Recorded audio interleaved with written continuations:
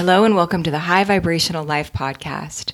This is Kimberly Kingsley, and today we're going to be talking about vibrational tribes. It is November 4th, 2020, the day after the U.S. presidential election. We still don't know the results, but what we do know is that the country is pretty evenly divided into two tribes, the Trump tribe and the Biden tribe. Now, either person could be any figurehead. We could replace Biden with a number of people, and we could replace Trump with a number of people. In many ways, these figureheads are just an archetypal container for the country to project their unconscious energy onto. We're seeing this all over the world, this division. So what is it? What's going on? Well, vibration is the way that we communicate with one another. We feel another person's vibe. We connect to their vibration. We communicate through vibrations. And I don't know if you've ever had the experience of being in a relationship with someone very close to you and having a conversation where for some reason you just weren't understanding each other, like it wasn't landing. This is what happens when we're at two different vibrations. It might have been just a mood that day. It might have been any kind of circumstance. But when two vibrations, two frequencies are trying to communicate, they miss because they're not connecting. So while people in the Biden vibrational tribe cannot understand people in the Trump tribe, as hard as they try, they cannot wrap their minds around what's happening. And the people in the Trump tribe cannot understand people in the Biden tribe.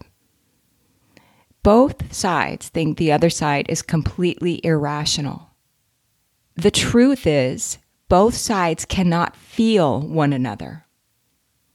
We almost feel like we're living in a world with two different species, two different vibrational species. So what do? Regardless of the outcome of this election, one person is going to continue to lead this country, and half of the people living here are going to be of a different vibrational quality and not be able to understand that person. So how do we reconcile this, what seems to be completely irreconcilable? The first step is simply understanding what's going on. Simply understanding that everything is energy. And we don't need to connect with everybody. We don't need to agree with everybody. Yes, there are big issues. There are big concerns. And one silver lining that I've seen happened through this last 4 years and the last really 12 years of deep division in this country is that there's a real grassroots movement to create the kind of communities we want. People are taking responsibility in a way that I don't think has happened in a very long time. Responsibility to create businesses, to elevate their own personal vibration, to continue to grow and learn and find their community, which is the second thing that we can do, aside from understanding that the side that we don't understand is simply a vibrational quality that we are not tuned into. So rather than fight each other, it might be helpful if we realize that no matter what, we're not going to understand. It's a different language. It's a different frequency. And the second thing we can do is connect with the frequency and the tribe that does resonate. And tribalism has all kinds of connotations. And one of the connotations is that it separates us from one another. So I almost don't even like that term a community is a more inclusive term. And it feels so good to be a part of a community of like-minded people. Yesterday, I jumped on a meditation. You could see 50 faces on the Zoom screen. And I just had this overwhelming feeling of comfort as I realized I was in a like-minded community. These people vibrate the way I vibrate, and I get them. The third thing that I think might really help us is to have compassion for people who vibrate at a different frequency. They really and truly feel like they're doing the right thing. They don't have black hearts. They don't have malicious spirits.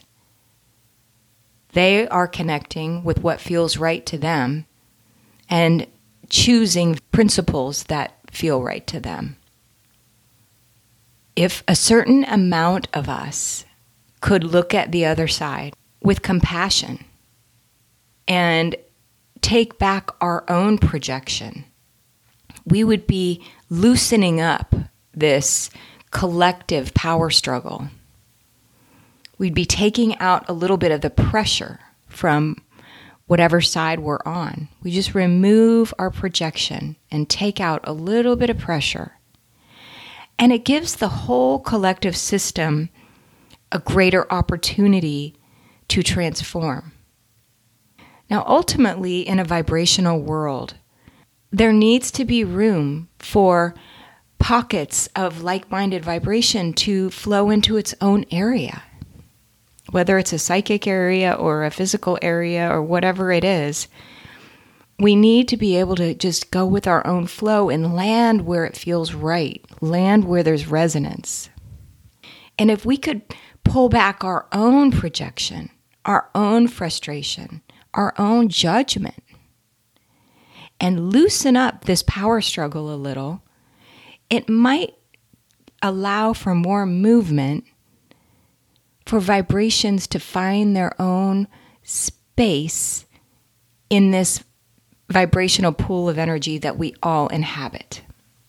There's enough room for all of us. And we need to remember, in an abundant universe, we are always moving forward. It appears that so many things are blocking progress. But that's actually impossible. If you think about nature, if a river is blocked one way, it flows in a different direction. If a plant encounters a boulder, it grows out the other side. Every element of nature has the flexibility to just flow in a different direction when they hit a barrier. So these apparent blocks that we're perceiving, they're not going to get in the way of life's progress. There's actually only flow. You know, we have all kinds of psychic tricks we play on ourselves and mind games where we can resist the flow. And so when we resist the flow and chase what we want, you know, I use these terms. I use the term reverse flow and blocked when I'm talking about psychology or someone's psyche. And in a way, that's true. We block our own energy flow, and when we chase what we want instead of create it, we step into reverse flow, and we step into the competitive mind instead of the creative mind. But in truth, life never stops flowing. That's why we end up getting sick, because it accumulates and accumulates, and all of a sudden there becomes a little crisis of anxiety or a little crisis of illness. So the same is true in the collective. Life flows. We are creative beings, and we are designed to connect with that which we resonate. And it's okay if half the country resonates in a certain way and half the country resonates in a different way. Those of us who are high-minded enough to step out of the power struggle and simply create and find solutions in the areas where we have control. We are being the vessels for life, which seeks to express itself, right? So we are charged, if we are to align with life, if we are to align with spirit, whatever term resonates with you, we are charged with moving forward and creating new ideas, gardens, beautiful families, beautiful relationships.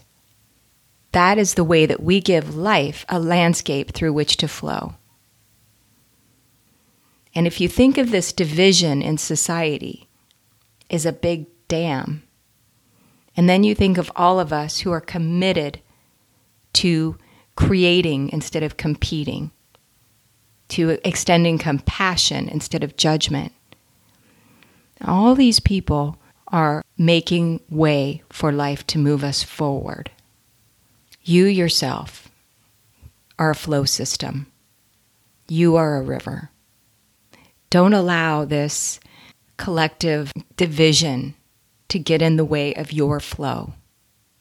You know, this morning, all I wanted to do was turn on the TV and see what happened with the election. And I did check my phone. But I'm not going to go there today.